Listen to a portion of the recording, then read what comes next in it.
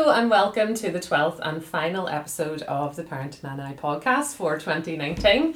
I'm Emma and this month I'm joined by our wonderful Parent and Education Manager, Shirley. How are you, Shirley? I'm great, thank you, Emma. Good. So it's the most wonderful time of the year, Shirley, isn't it? Well, so they keep telling us, So Emma. they tell us, but the reality is that Christmas comes with many pressures for families, and that can lead to a lot of difficulties. So we're going to spend a little bit of time in this episode looking at conflict and the ways that we can manage that. Yeah. So Shirley, conflict in the family's hard at any time. Of course it is. But over Christmas it can become a little bit more intensified and emotions are heightened. So what are some of the things that can cause conflict within families, first of all? Well, around the Christmas period, one of the main things that causes conflict is the fact that everybody's in quite a confined environment. They're probably together 24/7, which isn't their normal way of actually functioning as a family. So that in itself can bring some conflict. As well as that, there's people's expectations. Obviously, children and young people have a completely different expectation of what Christmas should be like compared to what parents and other elderly adults in the family would reckon it should be. I think, we're all fed this dream that everything should be wonderful and that everything should be sweetness and light, and we should all be standing under a massive Christmas tree, all singing glorious songs together, but that isn't really the case. No. And in families, when people are thrown together, and maybe it's the only time of the year that they actually all do get together, they're seeing each other in a completely different light. Definitely. And when you've got all the other stresses kind of going on, you're maybe preparing dinner, gifts, kids maybe fighting over who gets that toy, and maybe to share that or whatever. You can understand why things would be kind of tense in the household. So when things maybe do get a little bit stressful on the day, what ways can parents maybe manage some of that? Well, I suppose we're famous here in Parenting NI for one thing that we're always encouraging parents to do, and that's to stay calm. Much easier said than actually done. But once you do master that technique, it is something that you can go to, and that if you can keep calm, you'll find that the situation will actually diffuse much quicker. I think it's very much about maybe delegating, taking some of that stress away from you as a parent. There are all those expectations of what people should be getting, what children want as gifts, and sometimes even between parents there can be a bit of conflict that arises there, and what their expectations, and that will go back normally to their own experience in their birth family of what Christmases were like.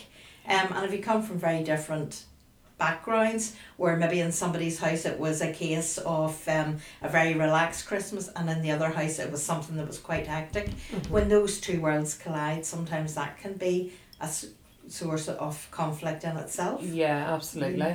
And so ways to kind of stay calm then.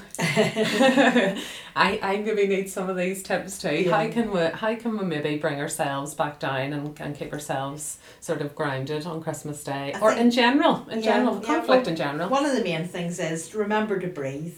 Sometimes we get caught into all that's going on, and we go into that tirade of what we're actually saying, and we don't actually take time to fill our lungs with breath. So sometimes it's nearly about stepping out of the situation, because whenever we are able to do that, we can see things much more clearly and calmly. So it may well be that for you just need to go off somewhere and have a cup of coffee by yourself.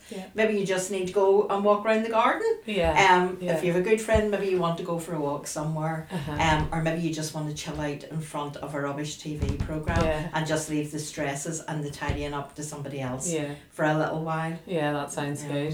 Just take a wee break, a wee breather, and take a bit of time for yourself. And normally in families the conflict happens over very minute things. Somebody else is sitting in my seat, I always sit at the top of the table. That's not the way my mummy made the gravy. So it can be those tiny little things that cause the most conflict in families. But certainly there is the generational aspect of it, where particularly for young people and for teenagers, they probably want to spend the day with friends, and parents probably want them to be staying in the house having a nice family day with all the relations there who are coming to visit. Yeah. So for So in that case, it's very much about using negotiation and maybe reaching a level of compromise.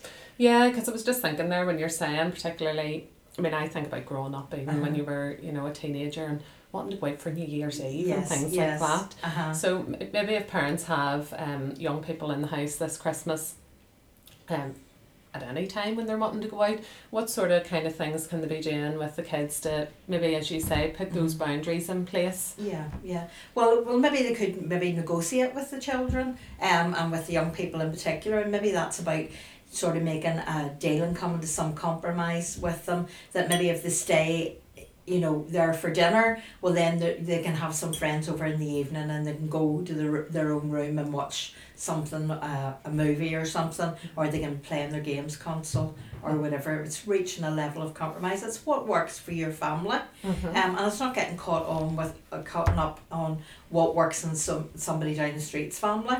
Your family is unique. You know the best way that it's going to work. But remember that Christmas is about everybody in the family. So it's very much, and also young people are very caring.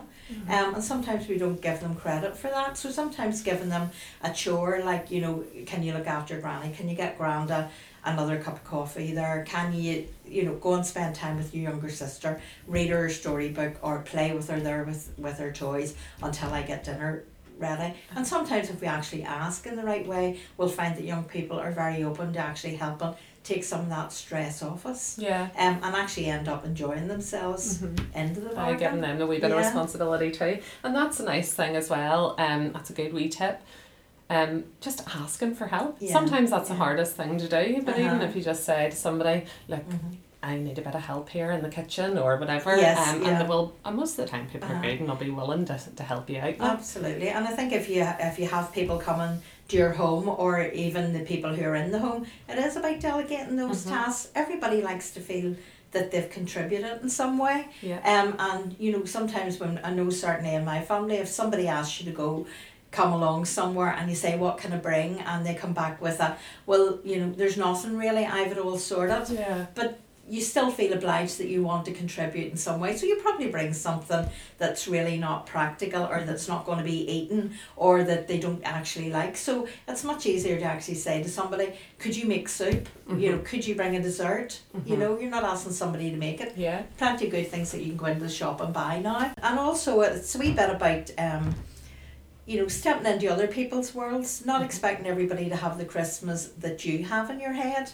You know, their ideas, as I say, will be different. So sometimes Christmas is a fantastic opportunity when families are together to maybe spend some quality time with your children, and with other relatives that maybe you're busy working the rest of the year and you don't actually have that time. We all know that feeling, Emma, of you know, it's January and I'm going to start, and next year I'm going to see so and so every fortnight, and then we get to March and we think, oh, what actually happened to that? I haven't actually got round to spending time with them, or to go and see my Aunt Joan or whatever it is. So, you know, it's about using that time so that it suits everybody best. And remembering that kind of thing as well. I think everybody can get caught up in, as you say, the massive expectations of Christmas, whereas the reality is, it is just nice to sometimes spend time together, see friends as well that you maybe haven't seen in a while. But when you think about it, there's an awful lot of stress and an awful lot of kind of carrying on for just one day. Absolutely. You know? Absolutely. And you mentioned there about come January time, and you have all these, maybe you're enthused about your New Year's resolution or whatever. But at the same time, in January, if there is conflict going on in your home over Christmas, those things, even after the one day is over, they might still linger. So particularly thinking of people who may be struggling with their mental health, or maybe parents who are separated and maybe didn't get opportunity to spend time with their family. It can be difficult when you get to January and it's very long to the next paycheck and it's dark and dreary outside. You kind of still, it's hard to kind of look at the positives maybe sometimes. And so maybe if we look at that side of things now, What sort of things can we maybe be doing to look after ourselves better come the new year? Well, January is a great time for us to actually make change. People feel very motivated, and whether you make a New Year's resolution or whether you just think in your mind, this year is going to be a better year than last year was. It's very much about starting off with a clean slate. Okay. So, if something has arisen over the Christmas period, if there has been conflict in the family, try and resolve it in some manner. Remember, things that were very different at Christmas, people being out of the routine, children being out of the routine of going to nursery or school. There's bound to have been incidents that happen where maybe their behaviour's been a bit more challenging. Maybe somebody else in the family has actually given you some advice on how you should be handling your children. But now that the Christmas period has actually settled, try and resolve that. It's not what you say sometimes, it's how you actually say it. So sometimes being able to heal wounds really, and maybe saying, I know you were trying to be helpful on Christmas Day when you said, but they're my children, and I'm the one who will decide how they're disciplined or whatever the issue will actually have been. And I really appreciate your input.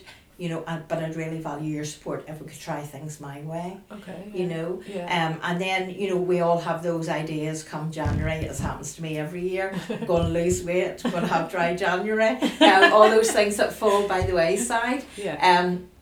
But it is a starting point, and it's only natural because we have been caught up in the hype. And as you know yourself, Emma, it's getting earlier and earlier every year. Yeah, absolutely. I mean, Halloween finished this year, and the next thing people had trees up and lights up. Yeah. And maybe that's a reflection of mental health, and that people need that little bit of brightness. They need something to look forward to.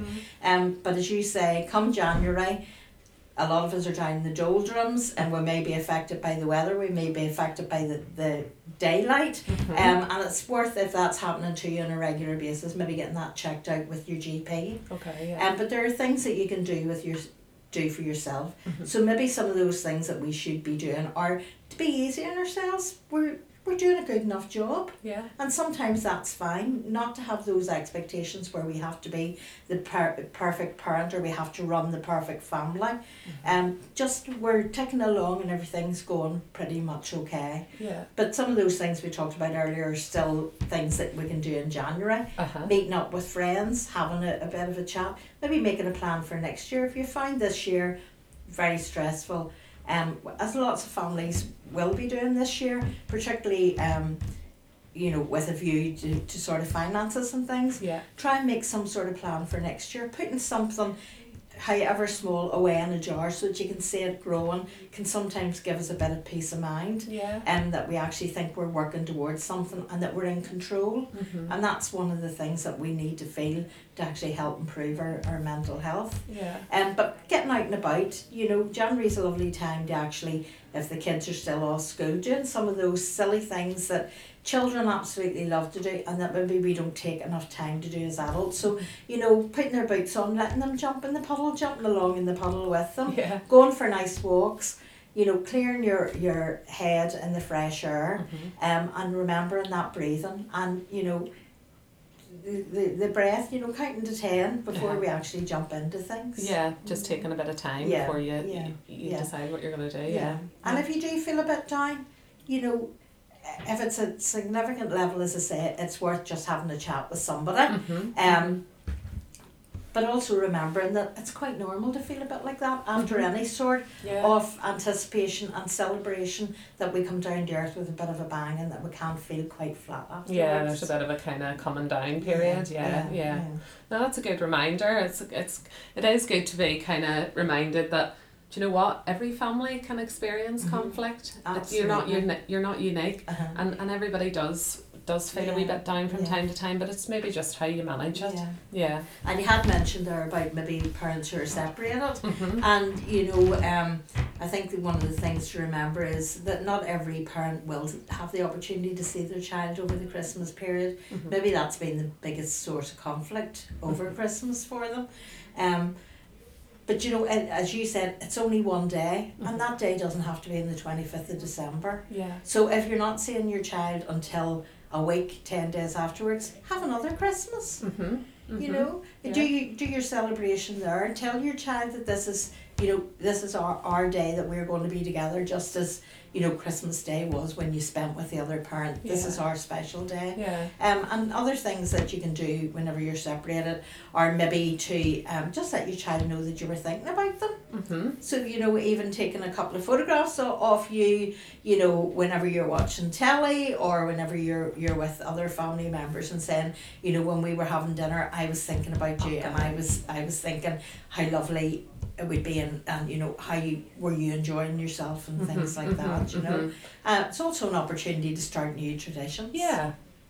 So it may well be that if this is the first year that you find yourself separated from your child, that this will be something that you'll want to put a new tradition in. So we always have a celebration exactly a week after Christmas Day, or whatever it may well be, or we take time before Christmas to actually make something, something to put on the tree, or maybe buns or something that you're going to do that becomes a wee tradition in your family.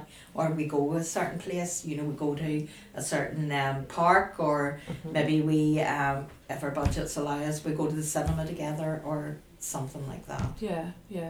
That's great, Shirley. Thank you so much for taking the time to talk to me and give some great tips. And have a nice Christmas. There. Yes, absolutely. Whilst we were talking there, I was just thinking too that because it is such a heightened period for a lot of parents, and having the kids at home, everybody's off work, all the kids are off school too, and it kind of does get a bit tense and you get a bit of cabin fever sometimes. Parents, you might be thinking we could do with a little bit of support as well in the new year. It's worth noting that Shirley, you're a parent education manager, so you'll be able to talk to us a wee bit about this, but we will have a lot of programmes running in the new year as well. They're starting in January. We've got a new load of parent in your team programmes. Yes, we have indeed. We have a whole stack coming out right across all the trust areas in Northern Ireland, and they'll be starting mid to late January. And if that's something that would be of interest to you, and particularly if you find yourself in that conflict situation with your young person, come along. It's a fantastic programme. Conflict in the family is one of the issues that's dealt with in the programme, and you'll find it really beneficial. We also have Walking on Eggshells programmes, which are programmes that are specifically designed to help parents who are experiencing a level of violence from their child or young person, or very manipulative behaviour, and again they'll be starting at the end of January. We also have parenting challenge and behaviour programmes, we have keeping your cool programmes, parent apart programmes. There's lots of things, and you can find all the details on our website. Yes, absolutely. So be sure to go and check that out. It's www.parentingni.org. So all that's left to say is a very Merry Christmas to you. We hope you enjoy your break as much as you can do, and take care of yourselves. We will be back in the new year with new episodes of the Parenting NI podcast, and lots of new topics and different things to get into discussion with. So thank you again, Shirley. Not at all. Thank you, Emma. Okay, all the best. Thank you. Bye. Bye.